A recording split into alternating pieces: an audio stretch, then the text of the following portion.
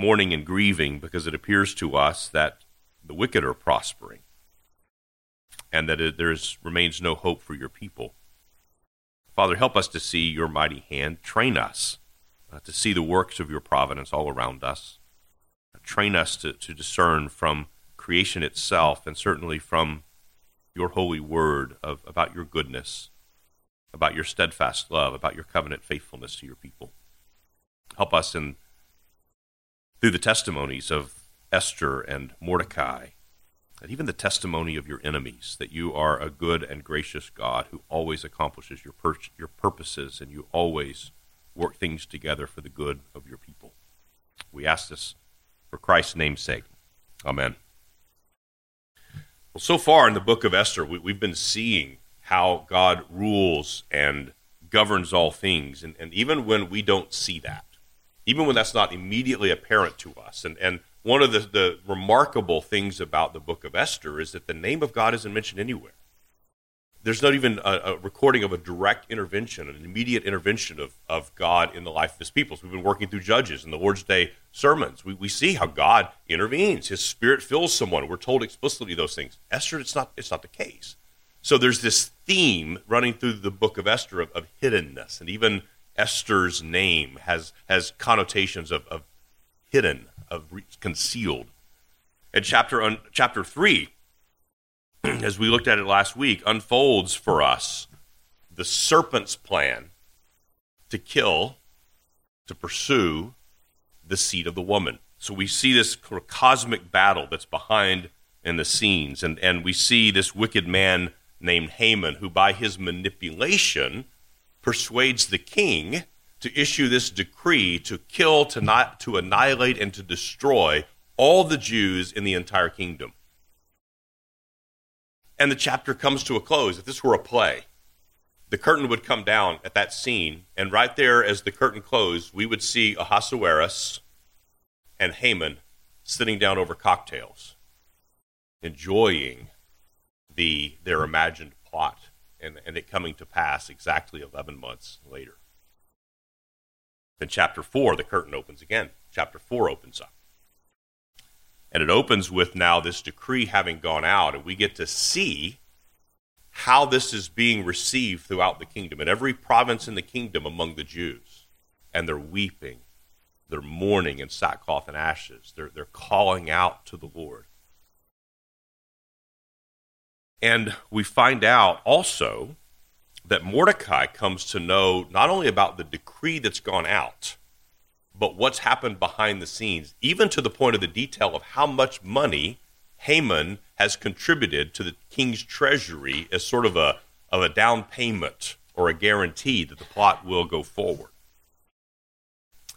He sort of uses his money and his appeals to this prideful king's sense of self, his sense of self-exaltation, with a hefty infusion into the king's treasury to seal the deal.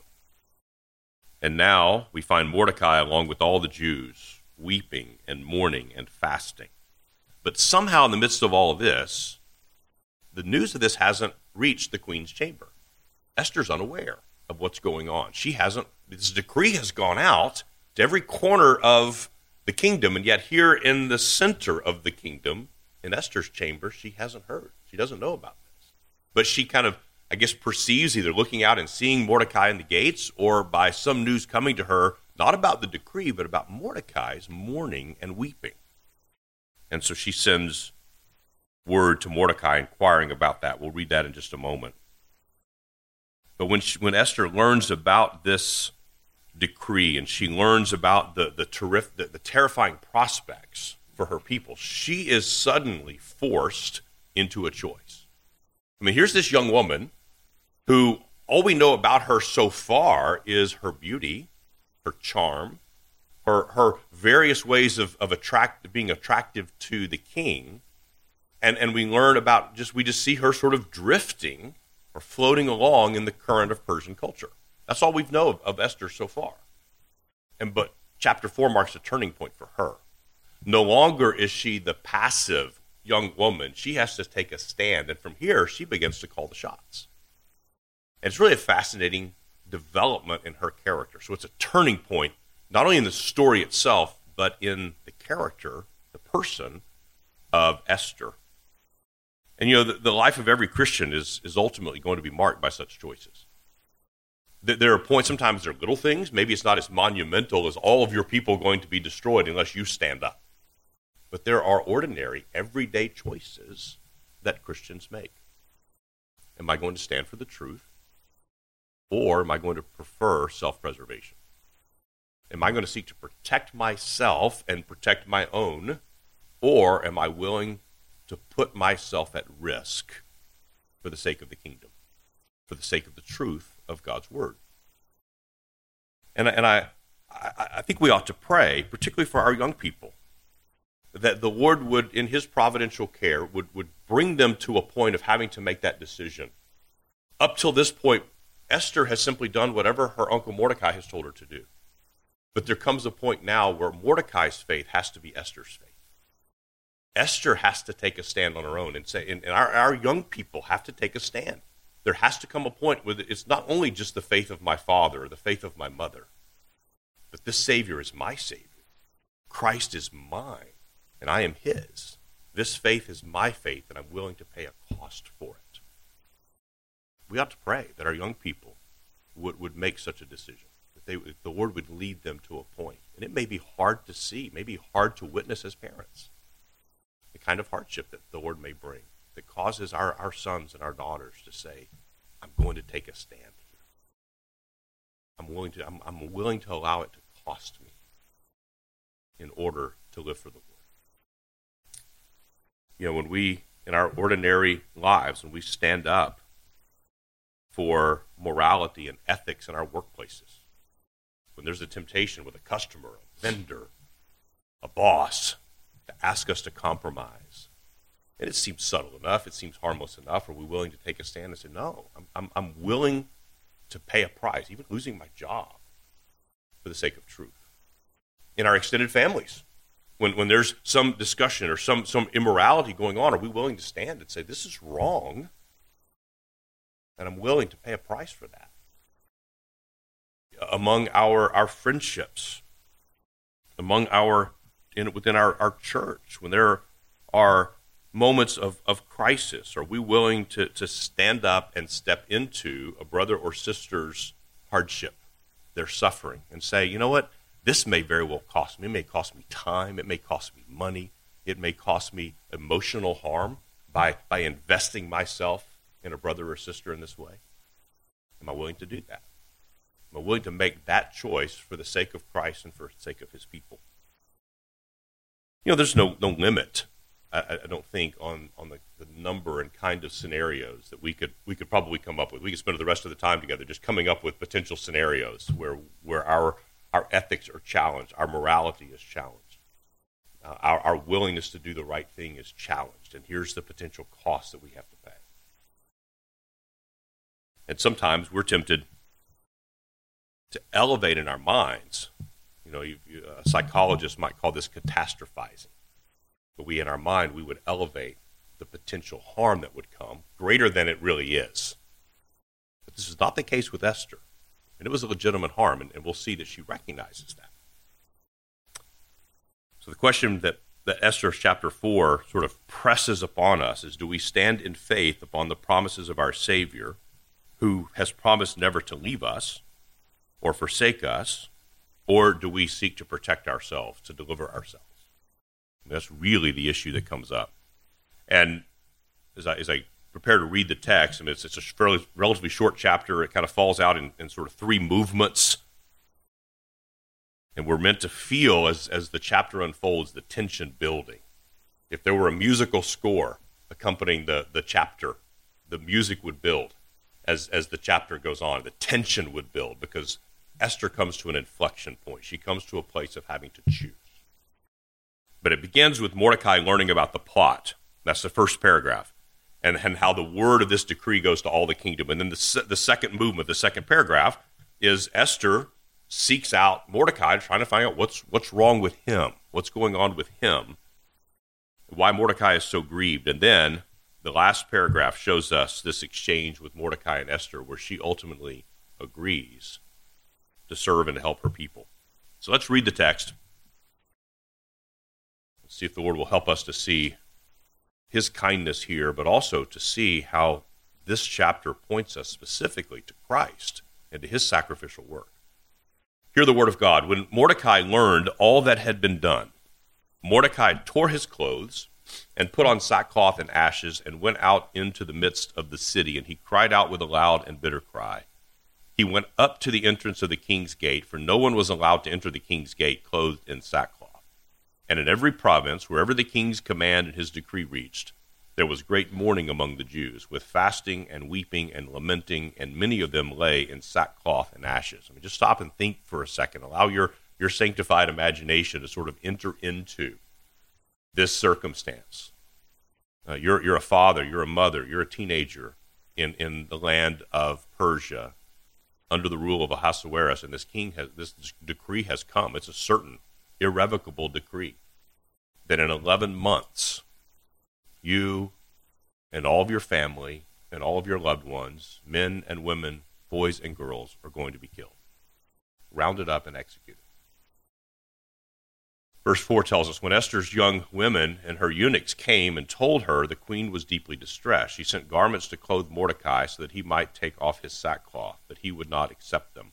Then Esther called for Hathach, one of the king's eunuchs who had been appointed to attend her, and ordered him to go to Mordecai to learn what this was and why it was. Hathach went out to Mordecai in the open square of the city in front of the king's gate, and Mordecai told him all that had happened to him, and the exact sum of money that Haman had promised to pay into the king's treasuries for the destruction of the Jews. Mordecai also gave him a copy of the written decree issued in Susa for their destruction, that he might show it to Esther and explain it to her and command her to go to the king to beg his favor and plead with him on behalf of her people. And Hathach went and told Esther that what Mordecai had said. Then Esther spoke to Hathach and commanded him to go to Mordecai and say, all the king's servants and the people of the king's provinces know that if any man or woman goes to the king inside the inner court without being called, there is but one law, to be put to death, except the one to whom the king holds out the golden scepter, so that he may live. But as for me, I have not been called to come into the king these 30 days. And then they told Mordecai what Esther had said. Then Mordecai told them to reply to Esther, do not think to yourself that in the king's palace you will escape any more than all the other Jews. For if you keep silent at this time, relief and deliverance will rise for the Jews from another place. But you and your father's house will perish. And who knows whether you have not come to the kingdom for such a time as this. Then Esther told them to reply to Mordecai, go, gather all the Jews to be found in Susa, and hold a fast on my behalf, and do not eat or drink for 3 days, night or day. I and my young women will also fast as you do. Then I will go to the king, though it is against the law, and if I perish, I perish. Mordecai then went away and did everything as Esther had ordered him. So we see a flip here. We see at first Mordecai sending word and commanding Esther, and by the end we see Esther giving the orders. It's a significant flip. It's a significant shift. Mordecai's command to Esther, go and appeal to the king. And this decisive moment for Esther presses the question upon her, is she going to help her people, or is she going to seek to protect herself? And Mordecai wisely anticipates the temptation that Esther's surely going to face. He anticipates that, and he says, and this is his language here echoes Moses in Deuteronomy many, many times, when Moses would say to the people of God, do not think in your heart, for example, that you are of more worth than the people that you're casting out in and of yourself. Do not think in your heart is because your own righteousness that God is giving your enemies into your hand. Don't think that way. Well, in a similar way, Mordecai, sort of channeling Moses, as it were, says, do not think that you will escape harm simply because you're in the palace. Now, we know up until this point, Esther has hidden her ethnic identity. The king, her own husband, doesn't know that she's a Jewess. But Mordecai is reminding her that's not going to be kept hidden. So Mordecai has a strong understanding of the fact that the scriptures reveal to us, that all things are going to be laid bare at some point. Those things are not going to remain hidden. Now, at this point, we might be tempted to overestimate the favor that Esther has with the king. Because what we've seen so far is how the king was just floored and overwhelmed with her beauty, her charm. And the king, of course, after probably 1,000 women had come night by night to him, Esther comes and the search is over. I've found my queen. And he just lavishes praise upon her, so that we may be tempted to think, well, what's she worried about? She's got this unassailable, unimpeachable relationship with her dear, sweet, kind husband, and why would any wife be afraid to come into her husband and ask him for a favor? All she needs to do is employ her feminine charms, and surely she will be received. And what we have a couple of hints, though. One, going back to chapter 2, we have to look back that far to see there's a hint here that we shouldn't overestimate how influential, on her own, naturally speaking, that Esther is. Back in chapter 2 in verse 19, there's this 18. No, where am I? It's 19, 19. Now, when the virgins were gathered together the second time, Mordecai was sitting at the king's gate. Esther had not made known her kindred or her people, as Mordecai had commanded her. Now, why is that there? There's a dear brother that has gone to be with the Lord by the name of Ron Baines, that I remember listening to his preaching, especially in the Old Testament. He would always ask, why are we being told this? Why are we being told this? So there was already a gathering of virgins, and Esther won the beauty pageant. She was crowned queen. Well, now, after that, in fact, it looks as though it's several years later, there's another gathering of virgins. And it's just kind of dropped there. That little, it's like Hansel and Gretel. That little crumb has been dropped along the path. What's it there for? I think now we're encouraged to look back and realize Ahasuerus' wandering eye has not gone away. He still kind of likes having his harem.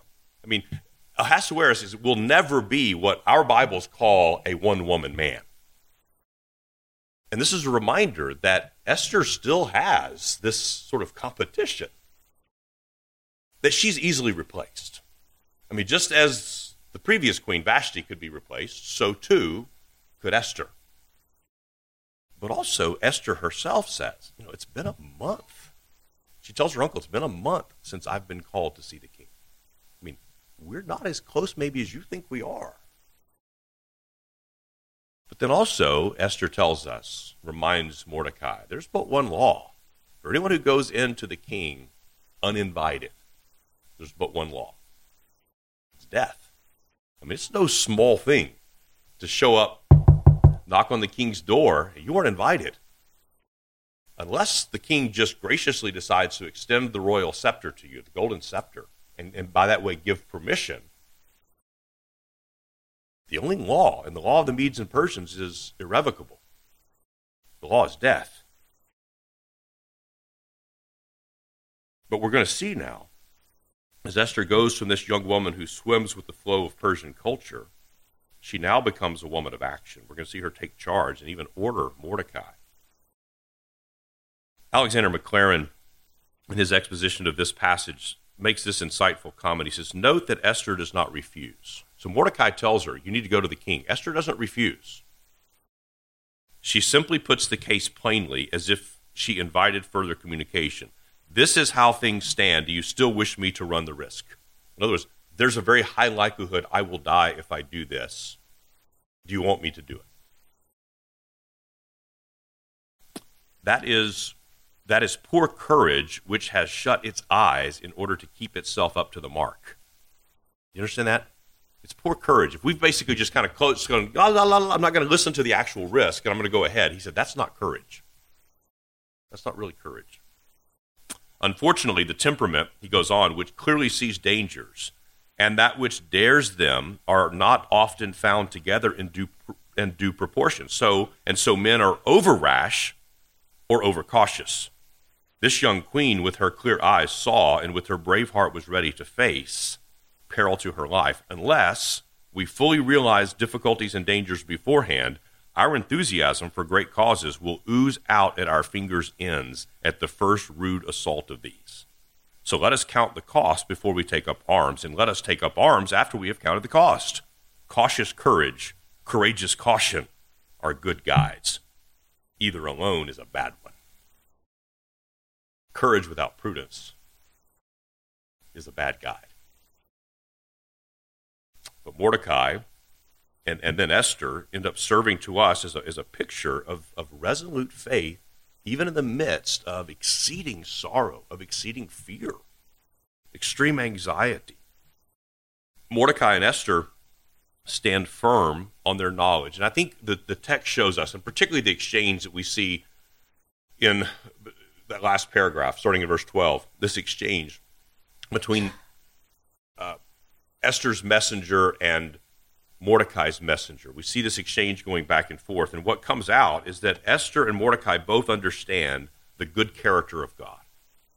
They understand something about the character of their God. Despite their circumstances, they're willing to look to the world around them, to common grace, but also look to the scriptures and see God is good. But the second thing they know is they know God's covenant promises to Israel. And I think that shows up, and I'll read this in a moment. This is showing up that Mordecai seems to be appealing to Joel chapter 2. He knows the word of God. He knows the promises of God. But thirdly, they understand that God sovereignly rules all things according to a decree that he made in eternity.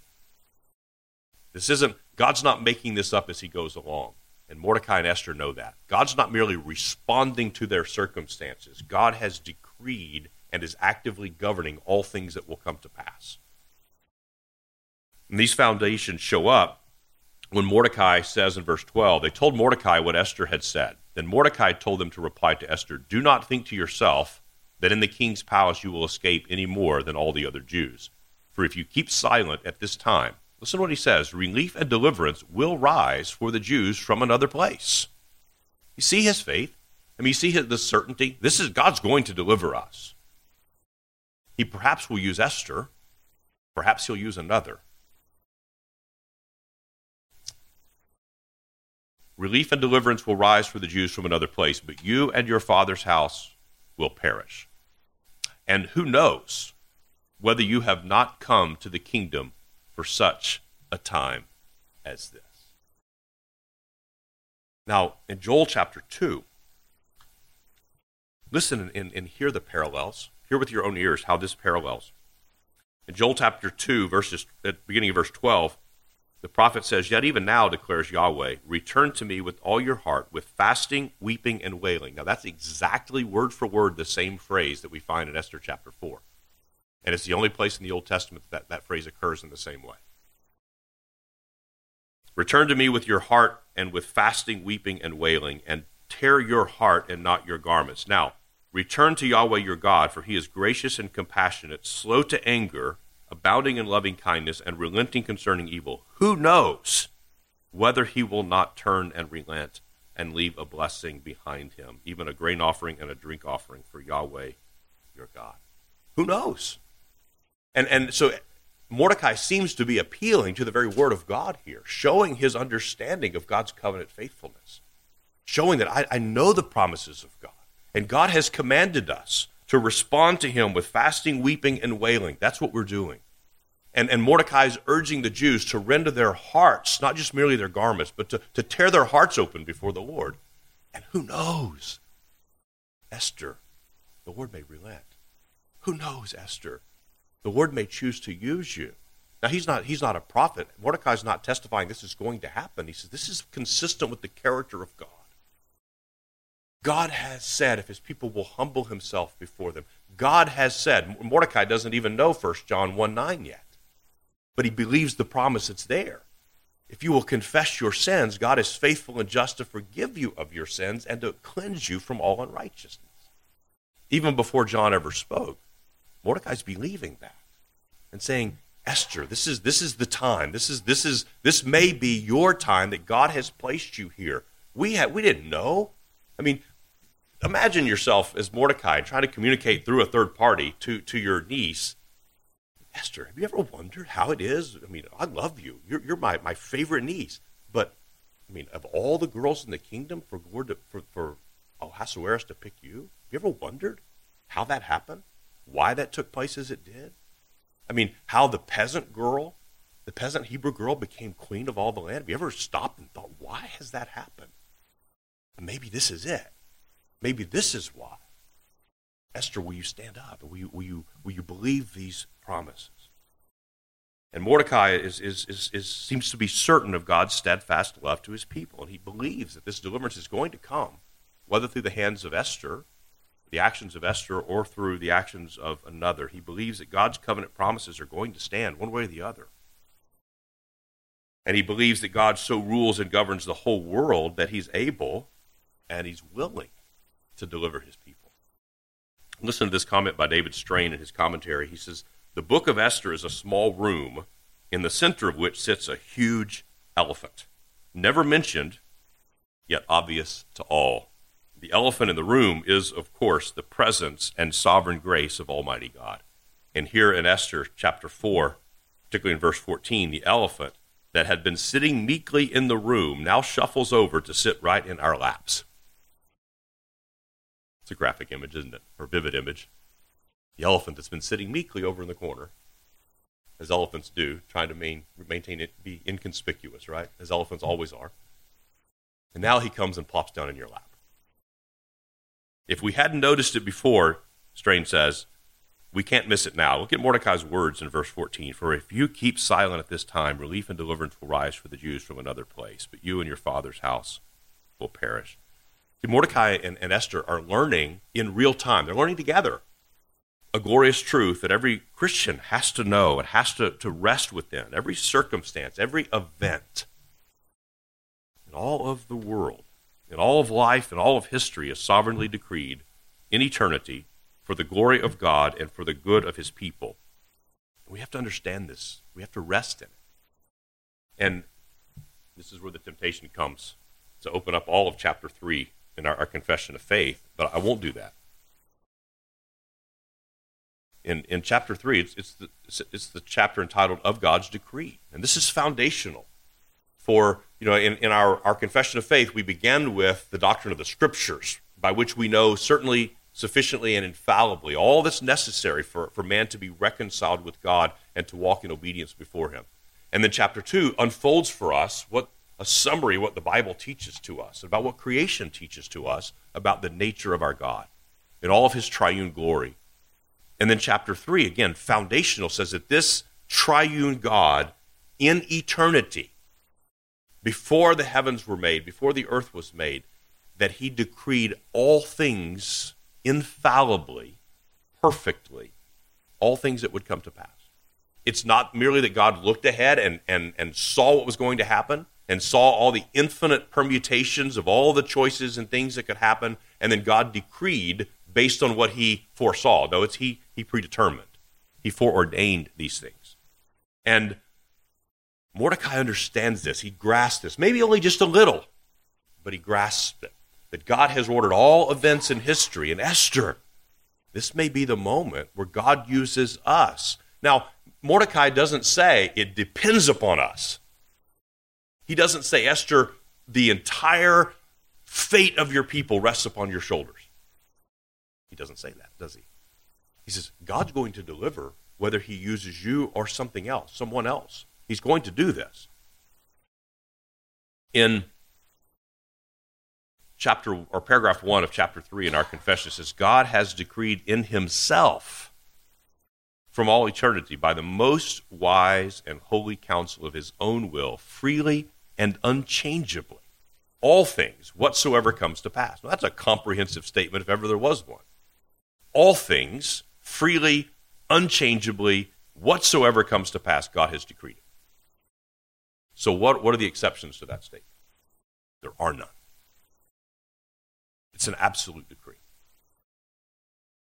Yet, they're already anticipating the objection. But what about this?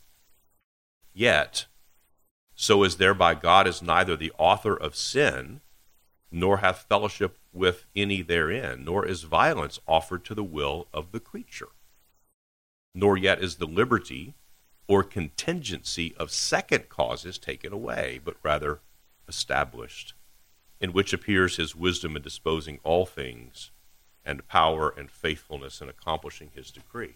Now, there's some complexities in the paragraph, but essentially, it's arguing, it's asserting from the Scriptures that God is ruled and governed all things. He's working everything out perfectly according to his decree. Now, that doesn't undo the individual choices that you and I make, but actually it establishes those as necessary.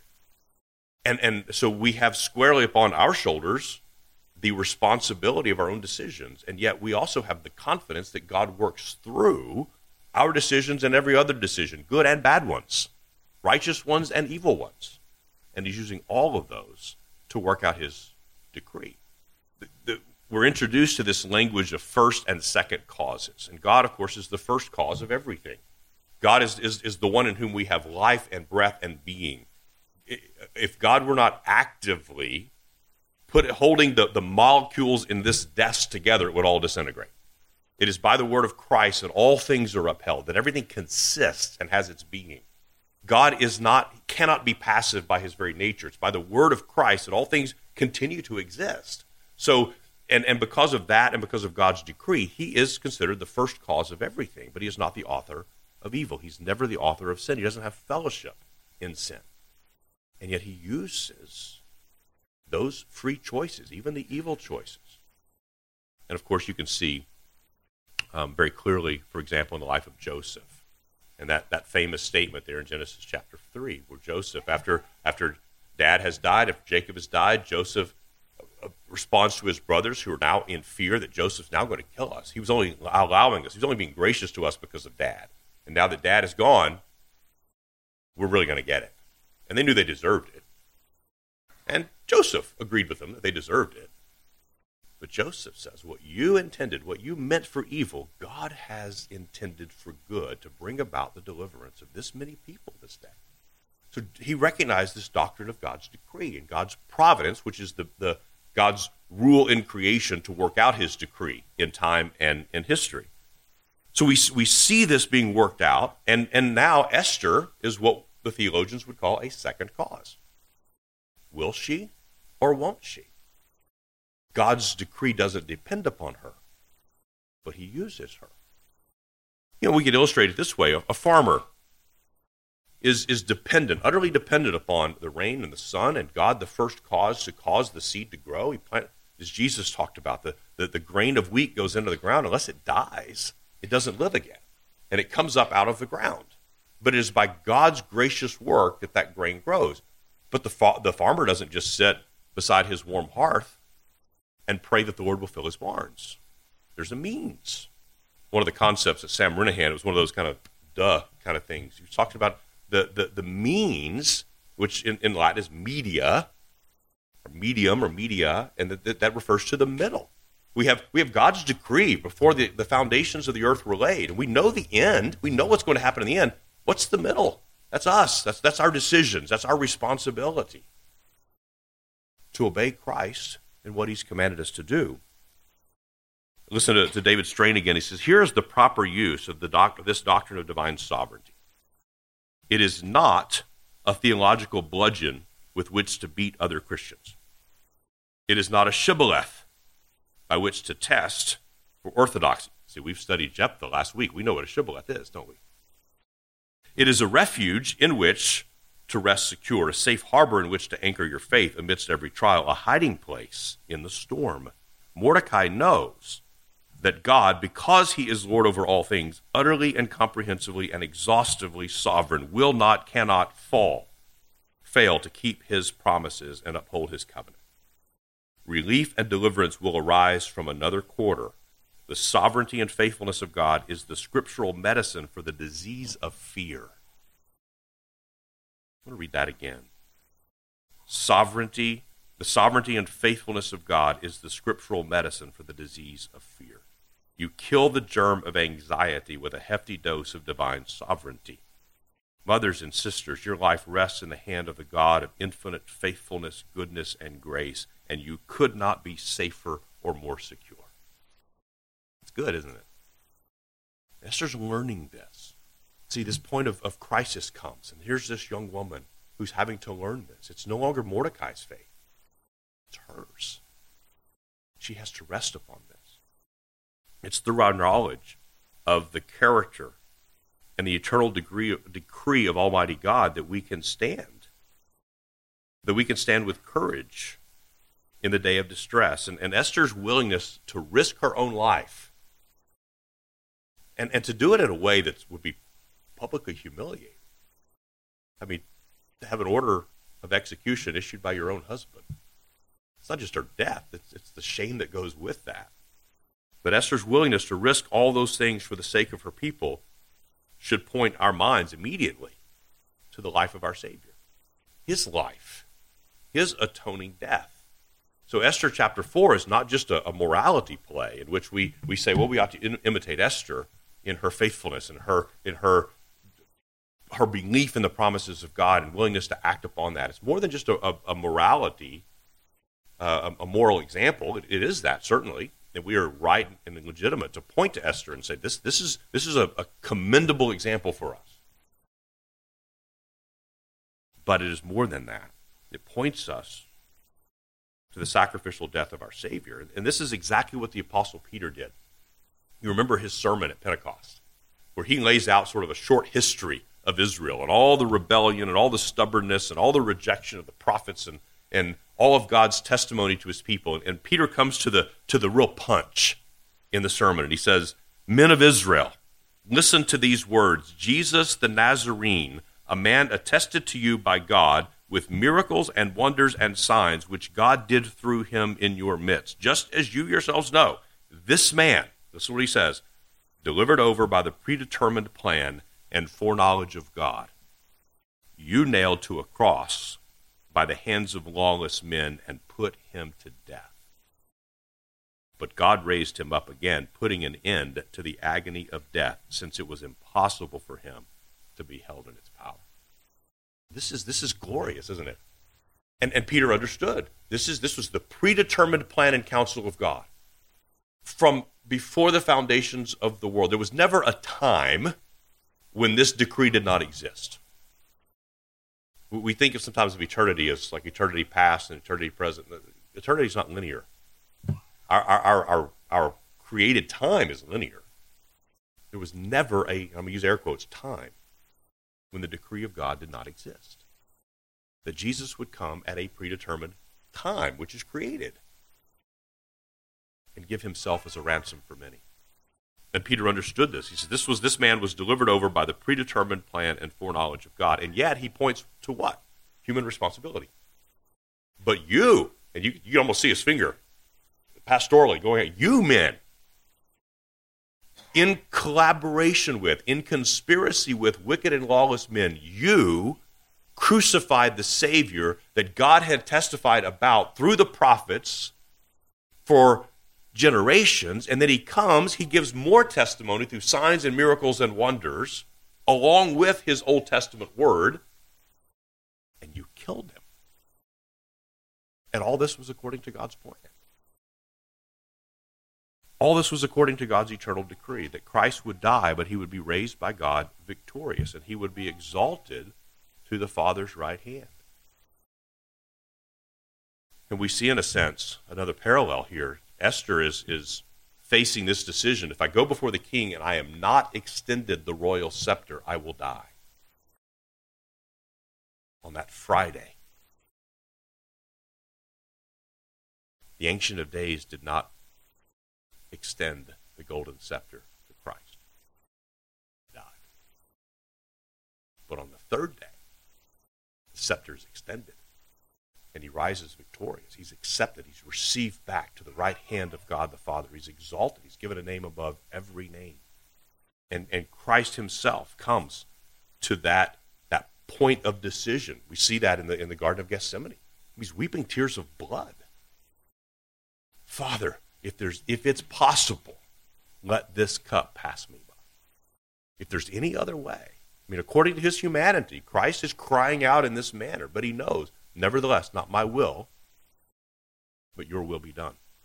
He gives himself as a ransom for all of his people. A people, by the way, who are under a decree of utter destruction eternally.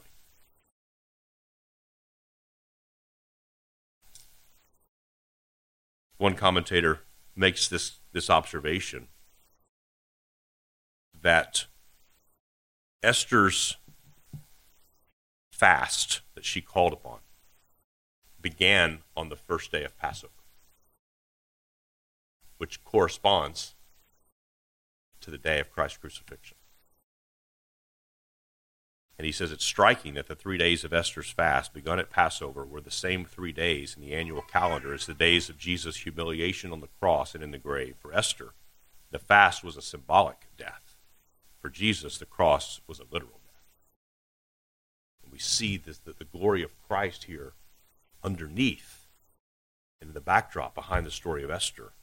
And this becomes really the source of our own hope, doesn't it? In the midst of fear, in the midst of uncertainty, in the midst of a feeling of impending doom, that God has decreed all things that will come to pass. Infallibly, unfailingly, God's decree is going to come to pass. What has he decreed? That's immediately important to us as believers. He's decreed that he will ultimately preserve us for eternity. He has not decreed that we will not experience hardship or suffering now. But he has decreed that we will be glorified with him, that we will rejoice victorious in him and with him for all of eternity. That's the decree. We know that's certainly going to come to pass. Now, all the other streams that flow in and out of God's providence between the decree and between the end, we don't know. There's a lot in the middle. And there's much in the middle for which we are responsible to act according to God's commands. But this is the source of our hope. Including, God has decreed all things from eternity, including the death of his own Son. And so now, knowing that all things are going to come to pass, surely and certainly, for the praise of God's name and also for the good of his church, doesn't that give us boldness to stand? And you've probably heard me say this before. When Jesus said to his disciples, do not fear the one who can kill the body, but fear the one who can kill the soul and to cast you into eternity. Jesus says something phenomenal. We know we are made body and soul. We have two parts. We have a material part and an inner part, and an immaterial part, what Paul calls the outer man and the inner man, the soul and the body. The best that our enemies, or the worst that our enemies can do to us, is kill half of us, and only that temporarily. All they can do is kill our body. They cannot touch the immaterial. They cannot touch the eternal.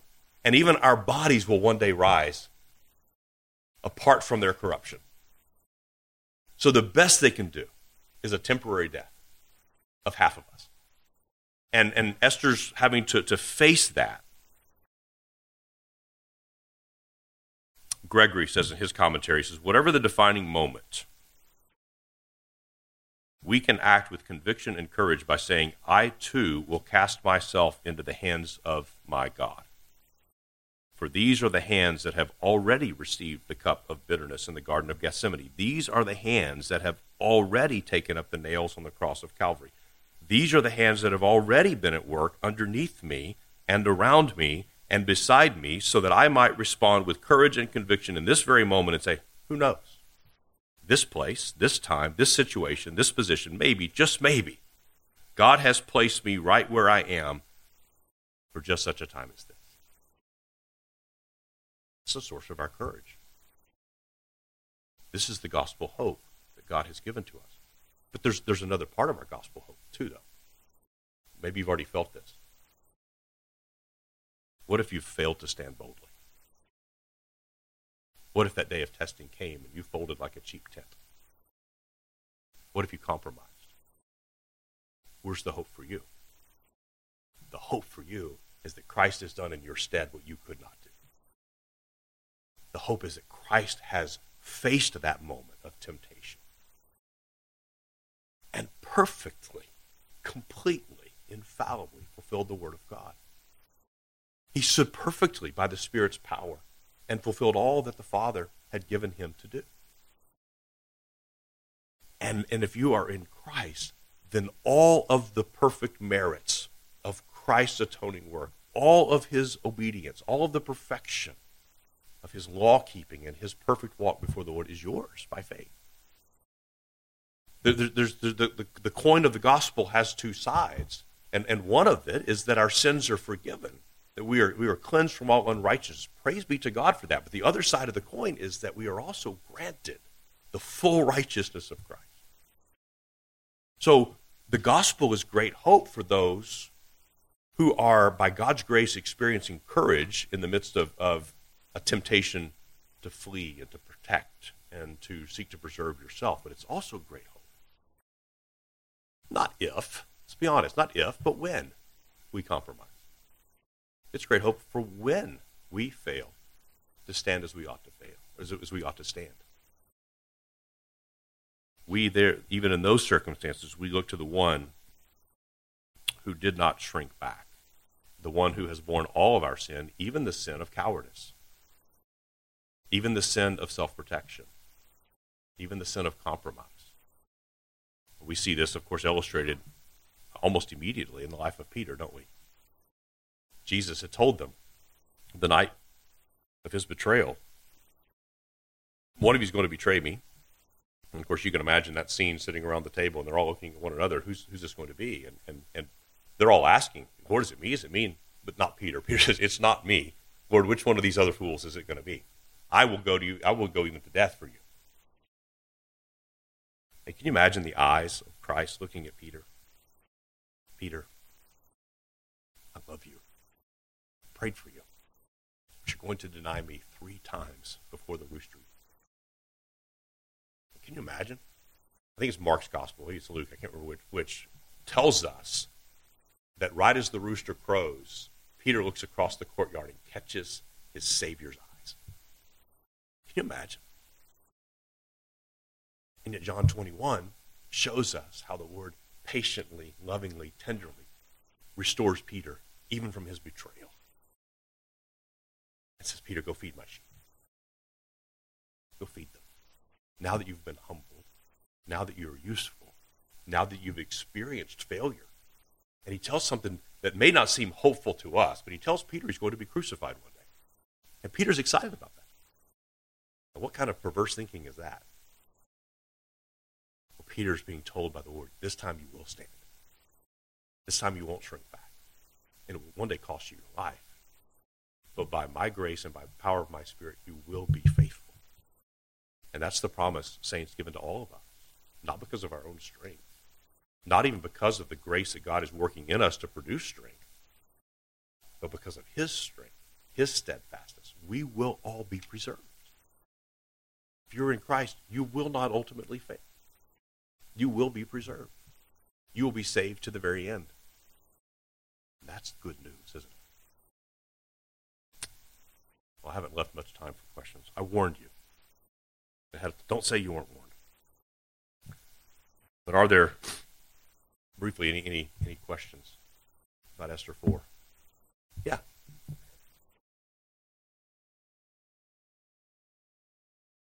Yeah.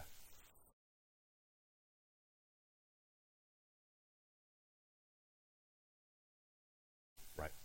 Right. It's the very last book of narrative history. So this is in a sense, near the closing chapter of God's revelation about his people under the Old Covenant. It's fascinating to think about, isn't it? Yeah.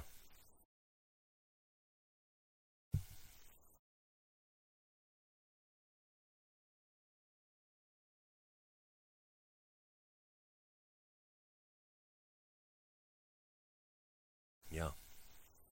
400 years of silence from God.